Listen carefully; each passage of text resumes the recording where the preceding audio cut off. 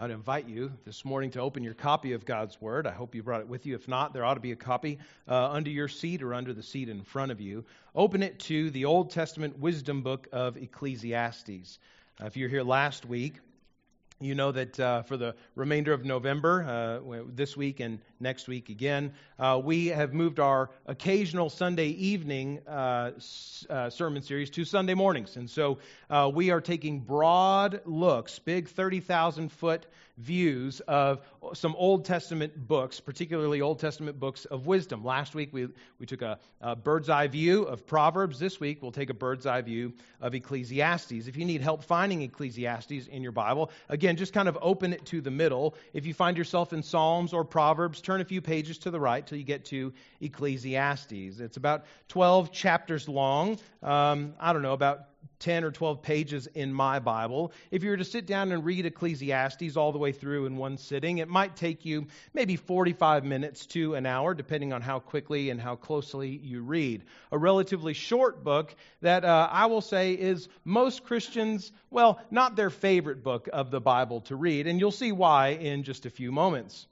If Ecclesiastes is not your least favorite book, Leviticus probably is, and Ecclesiastes is number 2 right behind that. I hope that changes a little bit by the end of this morning.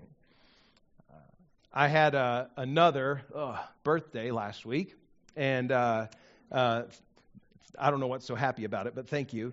Had another birthday, getting a little bit older.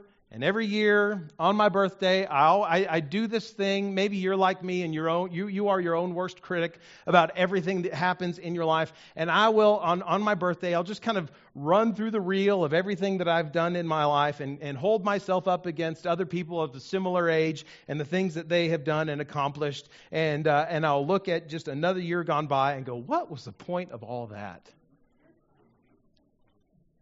Some of you, like me, are glass half empty folks. You tend to be a little more pessimistic. And that's, I wouldn't call myself a pessimist. I'm just a realist. There's half the water missing. Some of you are optimists. The glass is half full. Some of you are eternal optimists. The glass is all the way full. It's half full of water, half full of air, as my brother Ken told me last week. Praise God for you. We need eternal optimists like that. Ecclesiastes is kind of like me on my birthday. Ecclesiastes is kind of like the glass half empty person. What's the point of all of it? And you get that tone very heavily through the whole course of this Old Testament book of wisdom. Hopefully you received a note guide that you can follow along in this morning. There will be some notes to take in there if you want to fill in some blanks. Those will appear on the screen as we move through our study of Ecclesiastes this morning. But as we move into this overview of this book of Ecclesiastes, this sermon I've subtitled The End of the Matter, because that's kind of how the author of Ecclesiastes ends the book in chapter 12. This is the end of the matter. This is the point. After considering all of these things, here's the conclusion, and we'll get there in due time. Well, as we think about these books from a broad 30,000-foot view, from a bird's eye view, we want to look first of all at some of the particulars about the book. We want to kind of set it in its context, understand what's going on here. The first question that we often ask is, who's the human author of this book of the Bible? We know that God is the ultimate author through His Holy Spirit of all Scripture, but Scripture is also written down by faithful men inspired by the Holy Spirit. So who's the human author of Ecclesiastes? It's a hard question to answer. In the book of Ecclesiastes itself, there is no personal author named. The author names himself the preacher or the teacher. In Hebrew, the word is Kohelet. And actually, that's the Hebrew name of this book of Ecclesiastes in the Hebrew Bible. It's just called Kohelet. I will refer to the author of Ecclesiastes as Kohelet as we move through the sermon this morning. And some of you may be a little frustrated with that, and that's okay. Because you've read in certain parts of Ecclesiastes, like chapter 1, verse 1, that these are the words of the preacher, who is the son of David, king in Jerusalem. And immediately we think, the author must be Solomon. He was David's son. He was the king in Jerusalem. And Solomon could be the author. It's possible, although the book itself of Ecclesiastes does not say. In Proverbs, as we saw last week, there are a few places that says, these are the Proverbs of Solomon. Solomon wrote these down. Solomon collected these things. But Solomon's name is not mentioned explicitly in the course of Ecclesiastes. There are some other issues in Ecclesiastes that make us wonder if maybe the writer, the preacher, Kohelet, is maybe not Solomon himself, but maybe a later king in Israel. It's hard to say for certain. If you want to hold to the tradition that Solomon's the author of Ecclesiastes, I won't hold that against you. And I hope that you won't hold it against me that I say, I don't know for sure. If Solomon is the author, though, then the writing of Ecclesiastes would probably have been near the end of his reign, somewhere around the year 930 BC or so. Clearly, the author of Ecclesiastes is an old man later in his life, reflecting on all of his pursuits in life and what he has learned from them. It could be Solomon near the end of his reign. Some scholars of the Old Testament prefer to date the final writing of Ecclesiastes to the period following the return from exile of the people of Judah from Babylon back to the land of Israel. Again, it's hard to say for sure which is which, but we have this book to us by God's providence and in His wisdom. If I were to summarize Ecclesiastes for you this morning in just a couple of sentences, I would do it this way. I would say that Ecclesiastes is a reflection on the purpose and the meaning of life from the perspective of Kohelet, the author, the preacher, as an old man. You need to read Ecclesiastes as the words of an old man imparting wisdom to those who are behind him. After seeking out meaning through wisdom and work and pleasure and wealth, Kohelet finds almost all things to be vanity and is striving after the wind. Everything is empty, worthless, meaningless, pointless, vain. It's only the person, as we'll see as we get toward chapter 12, it's only the person who fears the Lord that can rightly enjoy and find ultimate purpose in living. Now, there are several themes throughout the book of Ecclesiastes. I would point out three to us this morning. First, you could trace this all the way through. Life is full of vain pursuits, empty pursuits, worthless, breathy pursuits. Second, the fall. And by the fall, I don't mean this wonderful season of the year in New Mexico. The fall, the fall into sin that began with our first parents, Adam and Eve, where they ate from the fruit of the tree of the knowledge of good and evil, which God had forbidden them to from eating from. They fall from relationship with God. They break fellowship with God in that moment of sin, and their sinfulness is transmitted spiritually to us like a spiritual genetic defect. All of us are born sinners, and we will sin at the moment of first opportunity. And that sin that has not only broken fellowship with God, but also has broken the way that the world is designed or was meant by God to work if we would have lived in righteous obedience of Him. The fall, sin, affects everything. Everything's broken. Meaninglessness exists because of the fall. Third major theme, fear of God alone is what provides real purpose in life. And by fear of God, we don't mean, again, terror of this old man with a long white beard in the sky who's just ready to throw lightning bolts at you the first time you displease him. No, we mean fear of God in the sense of awe, wonder, worship of God who reigns in holiness and perfection from heaven. As we think about Ecclesiastes and where it fits, how it relates to the whole story that God is telling of redemption throughout all of the Bible, from creation in the garden all the way to consummation when Christ comes again to call the church to Himself. The book of Ecclesiastes centers solely around, or at least most prominently around that theme, around that part of redemption history that we know as the fall. It affects everything. Sin fills the world with meaninglessness and vain pursuits. So if you're taking notes this morning, I encourage you to draw a circle or a box or underline that word fall as you have that progression: creation, fall, redemption, consummation. Ecclesiastes is really concerned with the fall and its effects on our life as human beings. Now, as you read Ecclesiastes this week, just for encouragement ahead of the Thanksgiving holiday, You'll do well to remember that Ecclesiastes falls into this genre of literature called wisdom literature in the Old Testament. Wisdom literature, as we said last week, it defies soundbite theology. You can't read any wisdom book of the Old Testament. You can't just pluck out a verse and say, oh, this is wisdom. Wisdom literature, by its nature, requires us to read all of it and only make conclusions when we get to the end. Because there are sometimes things that appear in wisdom literature that come out of the mouth of a fool or the mouth of a senseless person. And if we take that and just pluck it out and say, well, the Bible says, that it's good to, cheat on your wife, and we don't take any consideration for the fact that those are the words that come out of the mouth of a fool in Scripture, then we totally misunderstood it, right? So when you read Ecclesiastes, try to read it all the way through. And that's going to take some endurance, I know, for some of you glass half full people, because it's going to feel like drudgery. For you glass half empty people like me, Ecclesiastes might be a joy. You might be going, finally, someone in the Bible understands me. But when you read this book, you need to ask yourself a few questions. Keep these in mind. First of all, what is this text? What is this piece of wisdom literature? What is it telling me about God and His character? What is this revealing to me about the Creator of all things? Second, what is this text? What is this book teaching me about who I am, about my nature, what I am like, whether I want to admit it or not? Third, ask the question, how does this text, how does this book instruct me to live in light of these truths, in light of who God is and who I am? How ought I to live? And finally, how does this text call me to trust God? How does it how does it call me to worship Him? How does it call me to give my life over to Him? That's the point, the purpose of wisdom literature, to teach us these things. Now, Ecclesiastes is infamously difficult to outline. There's not a real clear progression of kind of arguments all the way through the book. I looked at a few other resources this week, and every resource outlines it differently. So I've just given a very simple outline of Ecclesiastes for you. There's the prologue in chapter 1, kind of an introduction to all of the fun that awaits you. Then there's in chapters 2 through 6, the search for meaning. Kohelet describes all the things that he's chased after to bring meaning into his life. Then third, in chapters 7 through 11, you have wisdom from Kohelet. Wisdom for those who are also searching for meaning in life. And then in chapter 12, we have the conclusion, the epilogue. The end of the matter is this, he says. So having set this up as possibly the most encouraging sermon that you've ever heard in your life, we'll just jump right into it. I'd invite you this morning, take your copy of God's Word, hold it in your hands, stand with me as we honor God by reading His Word.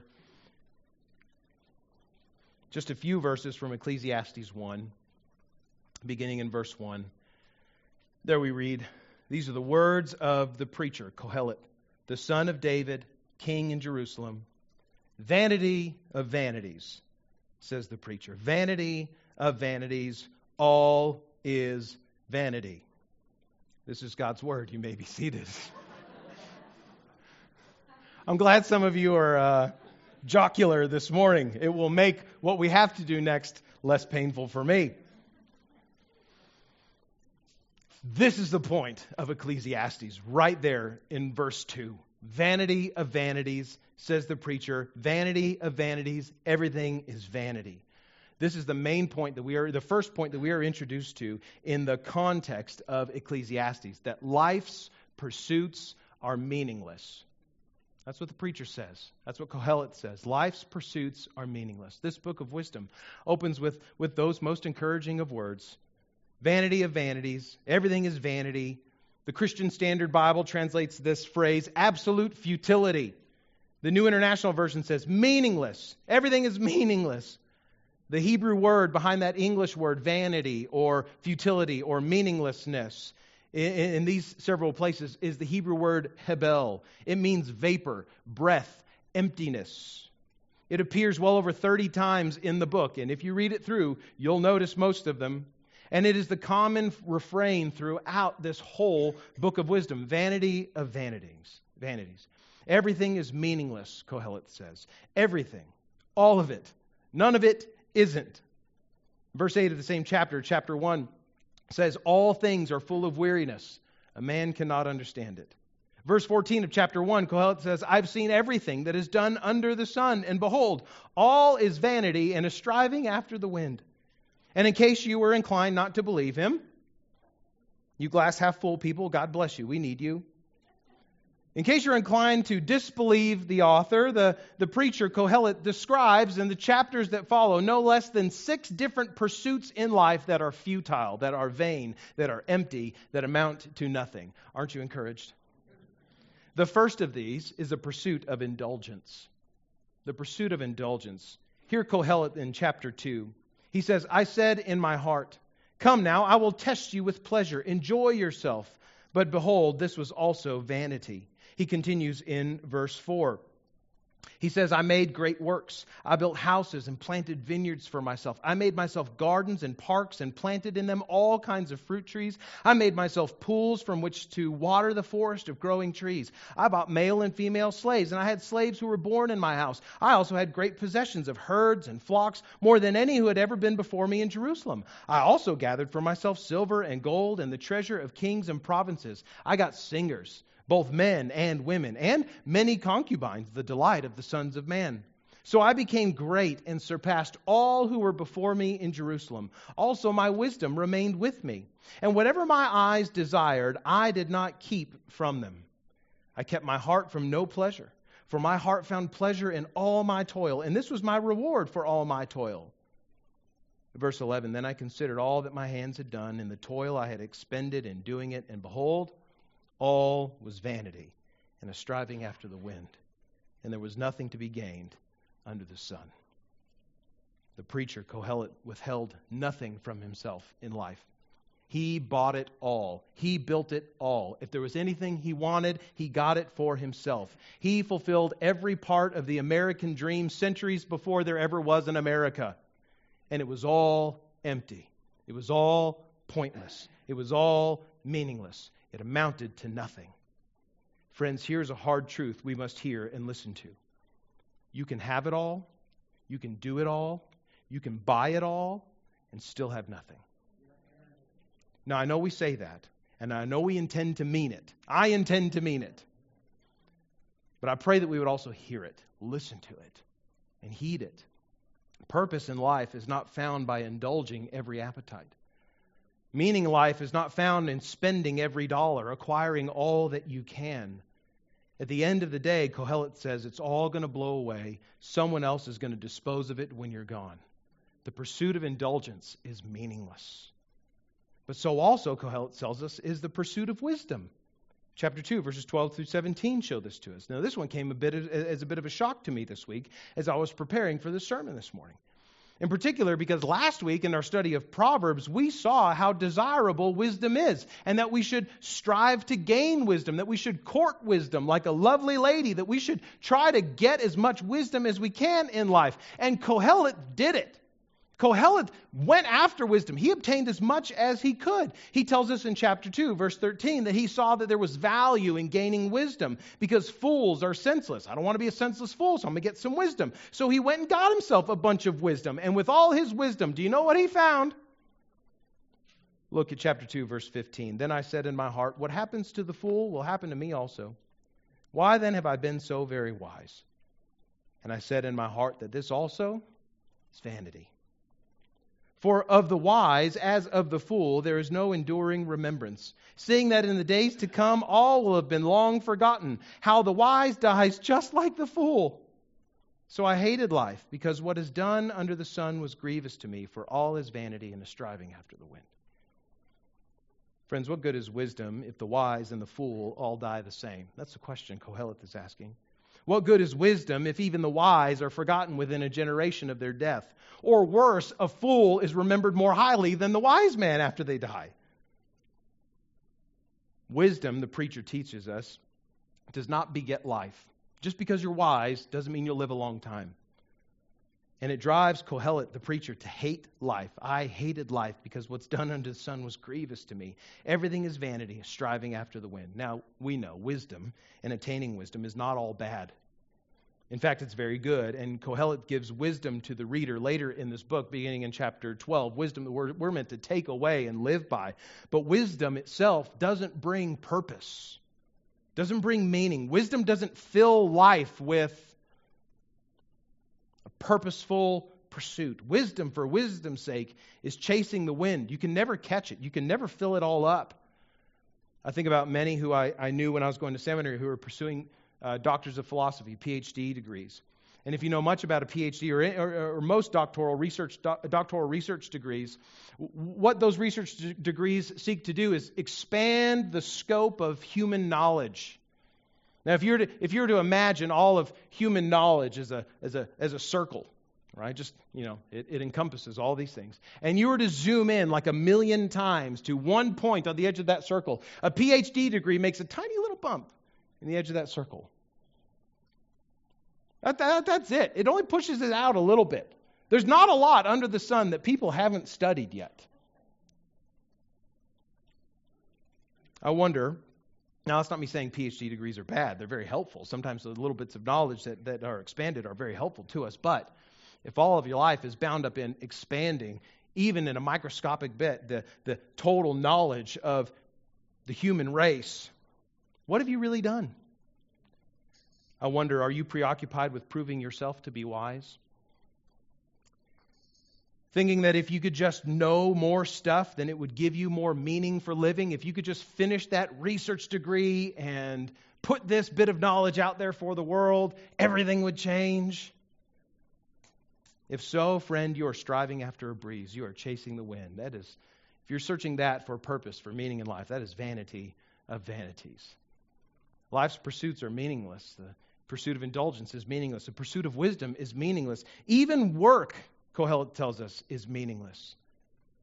Perhaps you're tempted to think, well, if seeking wisdom is meaningless, maybe work, maybe toil, maybe labor will be the fix. If I'll just put myself to building something that will last, if I can find the right kind of work, the right kind of labor, and if I can build something of value, build a legacy, build a building that'll be around a long time after I'm dead, then I'll have purpose. That will give me meaning in life. That sure sounds a lot like our career-obsessed age, I think. We ask our children, what are you going to be when you grow up? That's really a question about what kind of work will you do? How will you identify yourself by your occupation, young child?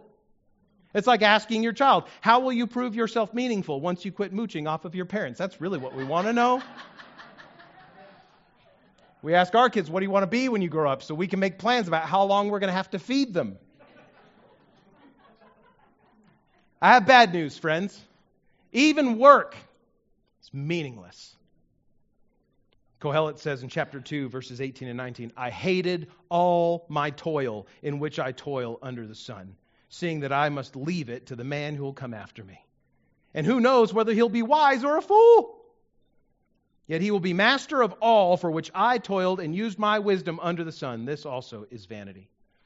Hear him again in chapter 4, verse 4. Then I saw that all toil and all skill in work came from a man's envy of his neighbor. The only reason we work hard is because we want the stuff that our neighbor has. This also is vanity and a striving after the wind. I think if the writer of Ecclesiastes were to pen this book today in the year 2021, he might say something like, I put myself to working hard, 60, 80, 100 hours a week. I built companies. I expanded franchises. I built my dream home with my own hands. I authored dozens of entrepreneurship books. I applied for every promotion, and I got every promotion. I gave it all for my career. And when I am done, the next guy will take over. He'll run it into the ground, and that's when I realized all my work is really for nothing.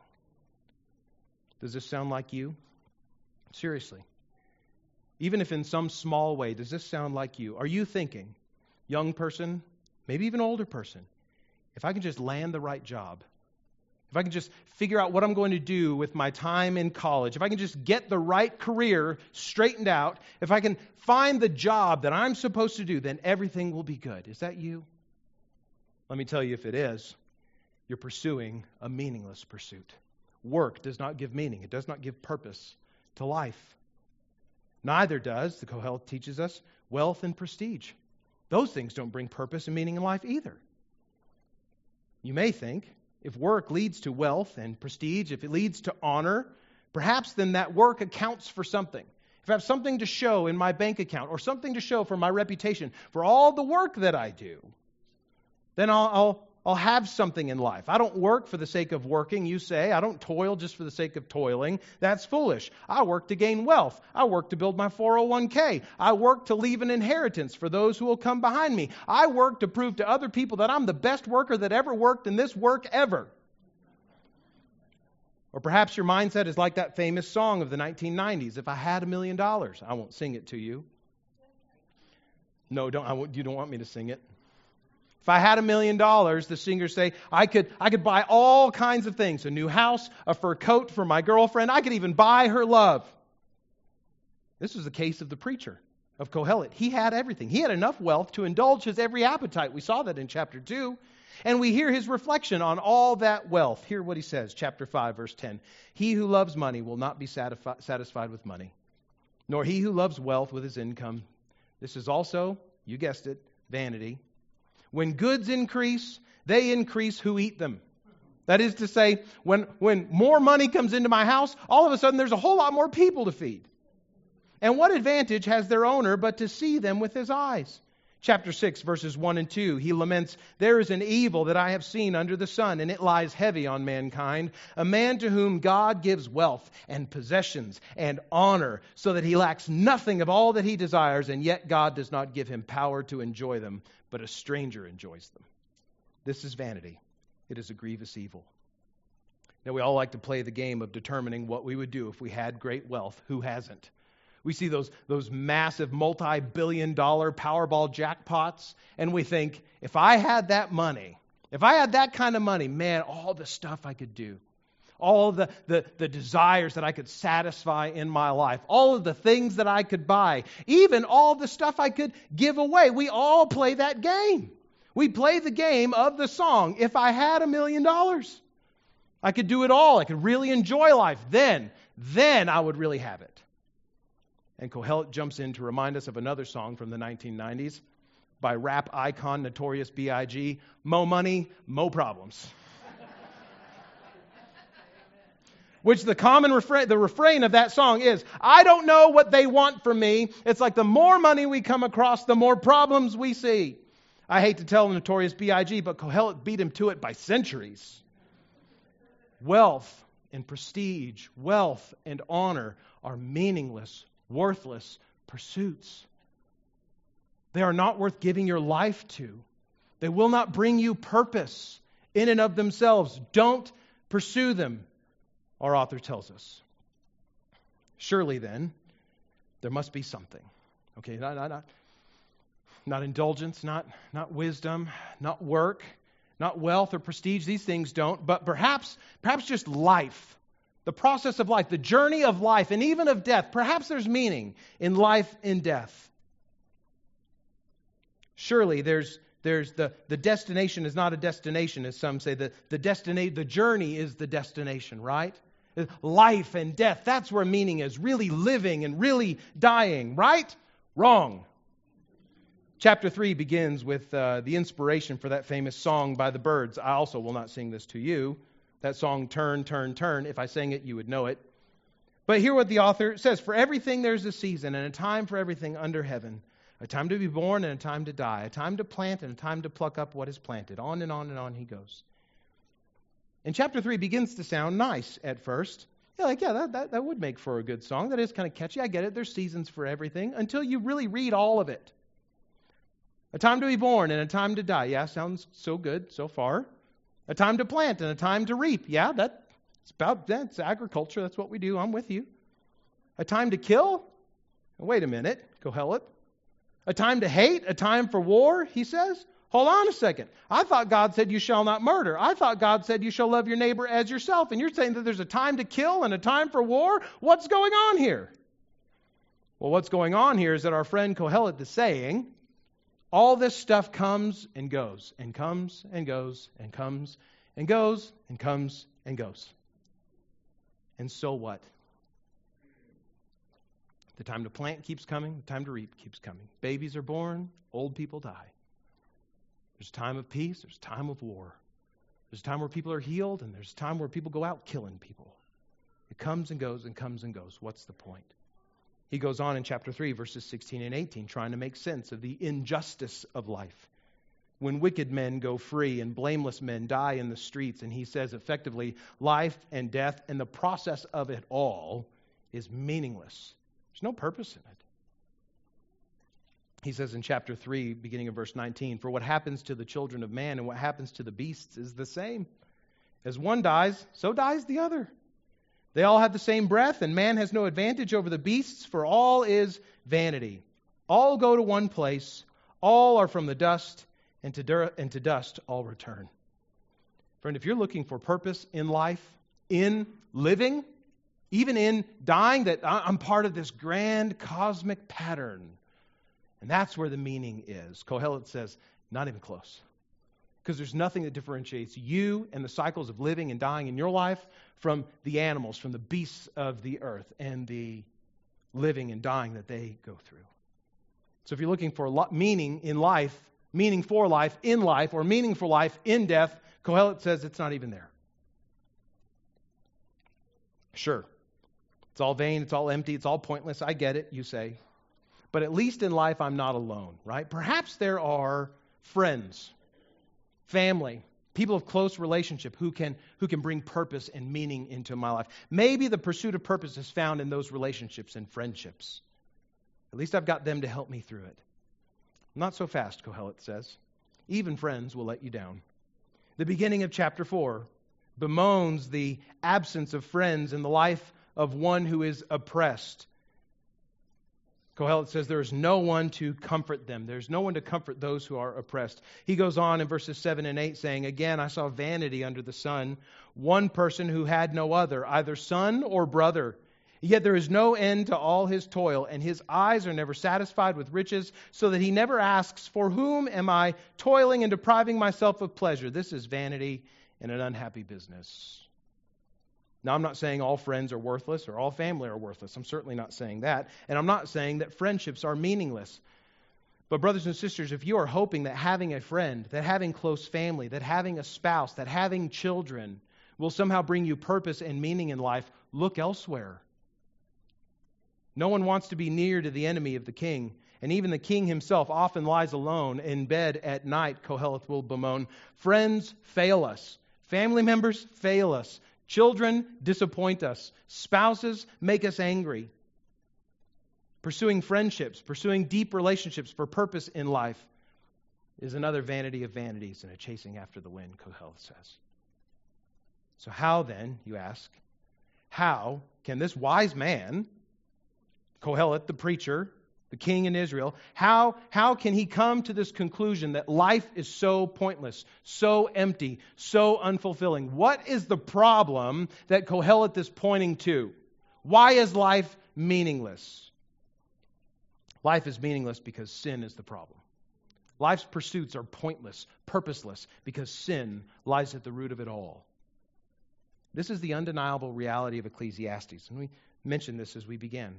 That these many pursuits of our lives they're not meaningless because God is somehow a cranky old curmudgeon who hates humanity. That's not why these pursuits are meaningless. These pursuits are meaningless. We cannot fill up our lives with purpose because we are wicked. That's what Kohelet tells us. That's why everything's empty, because we're wicked. There is no one who does good and never sins, Kohelet says in chapter 7, beginning in verse 20. Hear what he says, surely there is not a righteous man on earth who does good and never sins. Verse 29 of that same chapter, see, this alone I found, the wise man says, that God made man upright, but they have sought out many schemes. This is the grim reality that we must face, and that Ecclesiastes puts dead center in front of us. Life is full of futility because we all sin. That's why it's empty. Wealth, work, friendships, wisdom, life, death, these are all pointless pursuits because no one does good and never sins. From our first parents, Adam and Eve, down to every soul in this building this morning, we have all rejected the glorious design and intention for life that God has given to us, and instead we've sought our own way. There is no one who does good and never sins. We were made by God to delight in God, and we have all traded our delight for God for delighting in our bodily appetites. We take the work that's meant to bring creation under our control for the glory of God, and we make it about achieving wealth. We take the godly design for sexual intimacy between a covenantally married man and woman, and we make it about pursuing porn and illicit affairs and trying to fill our every appetite with more and more grave pursuits. We take life itself and we rob it of all meaning, declaring that we know that life is just a happy accident of chance and billions of years of evolution. And we burgle from humanity any real and transcendent reality grounded in our Creator. Why are all these things meaningless and pointless? Because we're full of sin and wickedness. We take all of God's good designs, we pervert them, we invert them, we turn them upside down, we make them about pursuing ourselves and pleasing ourselves. And in all the pursuits to please ourselves, we find nothing. Life seems pointless, friends, because we pursue pointless things. We sin. We defy God's good design, and we ignore His gracious provision. Sin is the problem. And now that I've got you ready to quit life altogether, I offer to you the solution to meaninglessness in Ecclesiastes. What's the solution to meaninglessness, to pointlessness? Surely, Kohelet isn't going to lead us all the way to the edge of the cliff only to push us over. And he doesn't. The solution to all of this is worship. The solution to meaninglessness, the solution to pointlessness, the solution to the futile pursuits of our hearts is worship. And we would be misreading this book to leave out the very positive conclusions that Kohelet comes to about this life. And he does come to several positive conclusions, and he gives them to us in summary form at the end of the book. Look at chapter 12, verses 13 and 14. This is how he closes the book. This is the end of the matter. All has been heard, he says. This is the end of it. I've said all that I need to say. Now here comes the conclusion. Fear God and keep His commandments, for this is the whole duty of man. For God will bring every deed into judgment with every secret thing, whether good or evil. This is a solution to the pointlessness that our sin brings to the world. This is the way to meaning. This is the way to life. This is the way to purpose. And it's all here for us in the conclusion of Ecclesiastes. First of all, fear God. Fear God. We saw last week that fear of the Lord is the beginning of all wisdom. And here it's the conclusion that Kohelet comes to about finding purpose, finding meaning in life. Fear God, worship Him, live in awe and wonder of His might. Ecclesiastes 3:14 says that this is why God does all that He does, so that we can know Him through worship. Ecclesiastes 3, verse 14, Kohelet says, I perceive that whatever God does endures forever. Nothing can be added to it, nor anything taken from it. God has done it so that people fear before Him. He says at the beginning of chapter 12, verse 1, remember also, speaking to younger generations, remember also your Creator in the days of your youth, before the evil days come and the years draw near, of which you will say, I have no pleasure in them. Kohelet says, you want meaning, you want purpose, you want a point to life? Fear God. Amen. Worship Him. He's the author, He's the source, He's the beginning, He's the designer of it all. So worship Him. Start there. And then keep His commands. Fear God and keep His commands. Worship of God leads us to love God and to love what God loves. When we see God and truly delight in Him for all of His holiness, for all of His perfection, for all that He is in and of Himself, it leads us to not just love God, but to love the things that God loves. And do you know what God loves? He loves holiness. He loves righteousness. He loves generosity. God loves grace and mercy. And we are meant to find meaning and purpose in life by obeying God's commands, by living out a reflection of God's own character that we've come to know through worship of Him.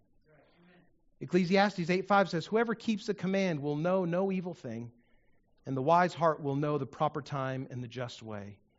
That's a bit of a word for wisdom, but also as we see that through the lens of looking at God and worshiping God, keeping God's commands, if we live as God has designed for us to live, we will know no evil thing because we will love righteousness, we will love holiness, and we will do those things and pursue those things. And the wise heart will know the right thing to do in the just way. Do you want meaning? Do you want purpose? Fear God. Keep His commands. And third, enjoy His gifts. Enjoy His gifts. When we come to worship God and live by His commands, reflecting His character in the world in the way that we live, we're meant to find all that we have, and we're meant to find that even all that we lack are gifts from God's hand. Did you know that? Everything you have in life is from God's provision to you. And everything that you don't have in life is also God's provision to you. And Ecclesiastes calls us to delight in those things, in all that God has given, and to delight in all that God has held back, to delight in the fact that God has not given it, because He has not yet seen fit that we need it. When we worship God and we see the world this way, that everything ultimately belongs to God and He has given some of it into our care and to enjoy, then we can actually enjoy the small pleasures that God does give in those things. Ecclesiastes 2, verses 24 through 26, listen. Kohelet says, there is nothing better for a person than that he should eat and drink and find enjoyment in his toil. This also I saw is from the hand of God. For apart from him, who can eat? Who can have enjoyment? For to the one who pleases him, God has given wisdom and knowledge and joy. But to the sinner, he has given the business of gathering and collecting, only to give to one who pleases God. This also is vanity and a striving after the wind. It's vanity and a striving after the wind to gather and collect without a heart of worship toward God, without enjoying the gifts that God has given, only to give those things over to someone else who will. Chapter 5, verse 19, the author of Ecclesiastes says, everyone also to whom God has given wealth and possessions and power to enjoy them, and to accept his lot and rejoice in his toil, this is the gift of God. Where is meaning? Where is purpose? Where is the end of futility in life? Kohelet, the wise author, says, it's in this, fearing God, keeping his commands, and enjoying his gifts. Ecclesiastes, though, for all the wisdom that is found in its conclusion, is not yet complete. It's not yet complete unless we go one step further. We can actually miss the wisdom of Ecclesiastes if we don't step forward in time and step forward in our Bibles to look for Christ in Ecclesiastes. Jesus, who is the yes and amen to every one of God's promises to his people, is the ultimate substance. He is the ultimate end point. He is the destination that Ecclesiastes serves as a signpost to. So if we don't find ourselves yet to Christ in Ecclesiastes, we haven't done it all yet. Because you can have a reverence for God, you can live a holy life, you can enjoy all the things that God gives you, not have Christ, and still have nothing. You hear? The yes and amen to all of God's promises, Christ is the fulfillment of Ecclesiastes. He's the end of the wisdom of Ecclesiastes. So then how does Christ fill out our understanding of this wonderful book of wisdom? How does Jesus bring a full understanding to God's wisdom to his people in Ecclesiastes? Where do we discover Christ in this book? First, in this way. Knowing that sin is the problem, knowing that the fall is really what's behind all of life's meaningless pursuits, and knowing that all of us are contributors to it. There is not one of us who has ever done good and never sinned. We look to Jesus, who is the righteous man, who does do good, and who did not ever sin, who never sinned. We saw in Ecclesiastes 7:20, there's no man who does good and never sins. We know from Romans chapter 3, verse 23, all have sinned and fall short of the glory of God. And those statements are exclusively true for everyone except for one. And that one for whom those statements are not true is Jesus the Christ, the Son of God. Jesus is fully human, born of woman. He knew all of human life the way that we do, except for one thing. He never sinned. The author of Hebrews in the New Testament, chapter 4, verse 15, says this about Jesus. We do not have a high priest who is unable to sympathize with our weaknesses, but we have one who in every respect has been tempted as we are, yet without sin. There is one who does good and never sins. He is Jesus. He is fully man, but he is also fully God. He never once gave in to selfish ambition. He never once pursued a vain attempt at indulgence. Jesus always honored the Father and always did the Father's will. He never fell short of the glory of God. He did what we cannot do so that he would prove to be God's loving answer to our sin. The problem is sin in Ecclesiastes. What's God's answer to it? We don't necessarily get that in Ecclesiastes, but we move forward in Scripture and we do find it in Jesus. As we see in this book of wisdom, sin is our problem. The solution is worship of God. That's good. But the question for the worshiper of God ought to be, how do I do that? How do I fear God? How do I keep his commands? How do I enjoy all of his good gifts? Where do I start? How can I get to know God? How can I get to God? The Bible's answer, God's answer to us, is Jesus. He is God's loving answer to our sin. Romans chapter 5, verse 8 says, God shows his love for us in this, that while we were still sinners, not when we had cleaned ourselves up just enough and had proven ourselves worthy and had done a few good things and demonstrated our ability to contribute to the kingdom of God in different ways. No, God shows his love for us in this, that while we were still sinners, Christ died for us. Know this morning, fellow sinner. God has not given up on you. Though you may have pursued every empty attempt at manufacturing purpose in your life, only to be left empty-handed and brokenhearted, God has pursued you with an undying and an unbounded love. He has sent Christ Jesus, his Son, to live the sinless life you couldn't, and to die your death for sins. And he calls you now. Find purpose, find meaning, find life in Christ, who was risen from the grave, to renew God's purpose for your life, to lead you into a relationship of delightful worship of God. Trust Jesus. Give him your sin. Give him your sorrow. Give him your hurts. He can bear them. He has borne them on the cross in his body. He died to pay the penalty for your sin as a demonstration of God's love for you, sinner. You want purpose? You want meaning?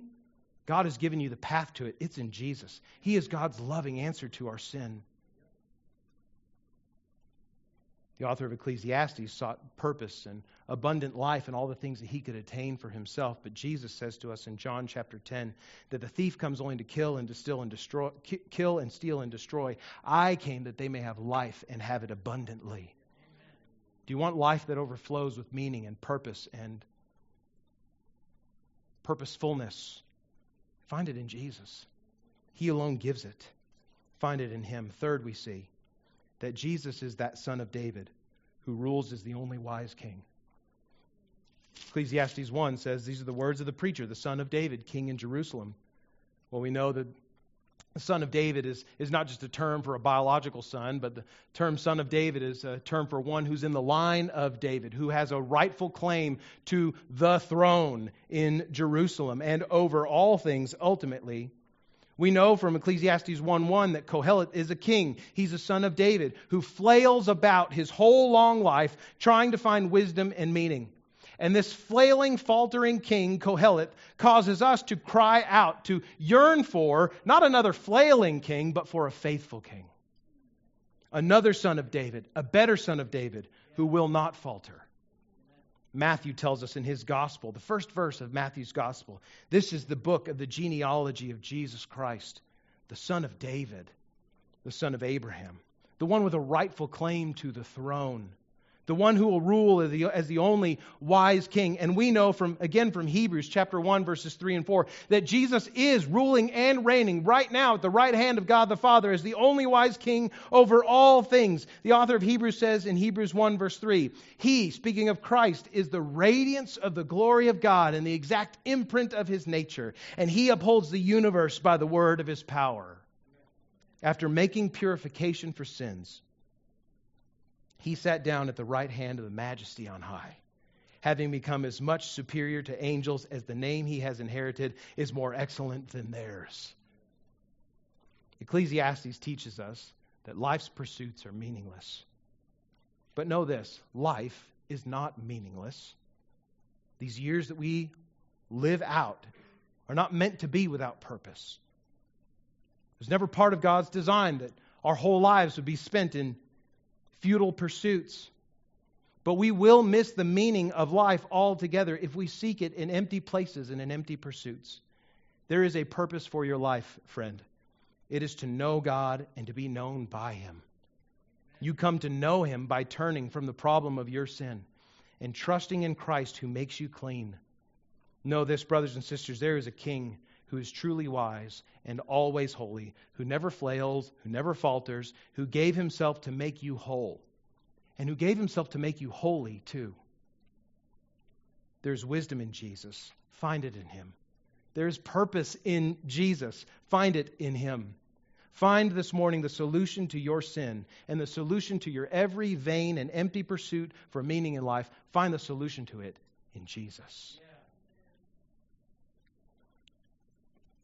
In just a moment, we'll have a time to remember all that our King, Jesus, the only wise one, did to purchase that meaning and purpose in life for us. This morning, in just a little bit, we will take together the Lord's Supper, this little bit of bread that we eat, this cup that we drink together, symbolizing Jesus' body, which was broken for us, his blood, which was spilled for us, to bring forgiveness of sins to everyone who trusts in him. We have the delightful privilege to remember all that Christ did to bring meaning and purpose to our broken, sinful lives in his death for sins and his resurrection from the grave. Now, this meal that we'll take together, the Lord's Supper, as we remember Christ and what he's done and also look forward to his return, this is a meal that's for Christians. It's a meal for those who have trusted Jesus that way. It's meant to be taken together by the whole gathering of the church, as often whenever they do gather, by brothers and sisters in faith, to reflect on, to remember well, and to worship Christ who died for us and rose again. So friend, if you're here this morning and you're not yet a follower of Jesus as we are, if you've not yet trusted Him by faith as the sacrifice for your sins who rose from the dead, we would just invite you to refrain from taking this meal this morning. Because in taking it, you would profess a faith that you don't yet have, and we don't want to make you dishonest. Instead, we invite you to look around and see the many lives of those in this room who have trusted Jesus, who've given their life over to Him, who've repented of sin, who've been baptized as believers by immersion in water to signify our own death to sin and being raised to new life. Parents, grandparents, if you have young children with you this morning who have not yet made a public profession of faith in Christ through baptism, we'd ask you to help them to refrain from taking this meal as well. Because if they took it, they would be professing a faith that they do not yet have. And so we don't want to make them dishonest either. Instead, parents and grandparents, use this as an opportunity to point your children one more time to Jesus, who died for their sins and was raised from the dead. Use this as an opportunity to preach the gospel to your kids and pray that God would bring fruit of faith in it. I'm going to pray, and after I pray, we'll sing a few verses of a song just to reflect and prepare our hearts to share in this meal together, and then we'll take the Lord's Supper in just a moment. Let's pray together.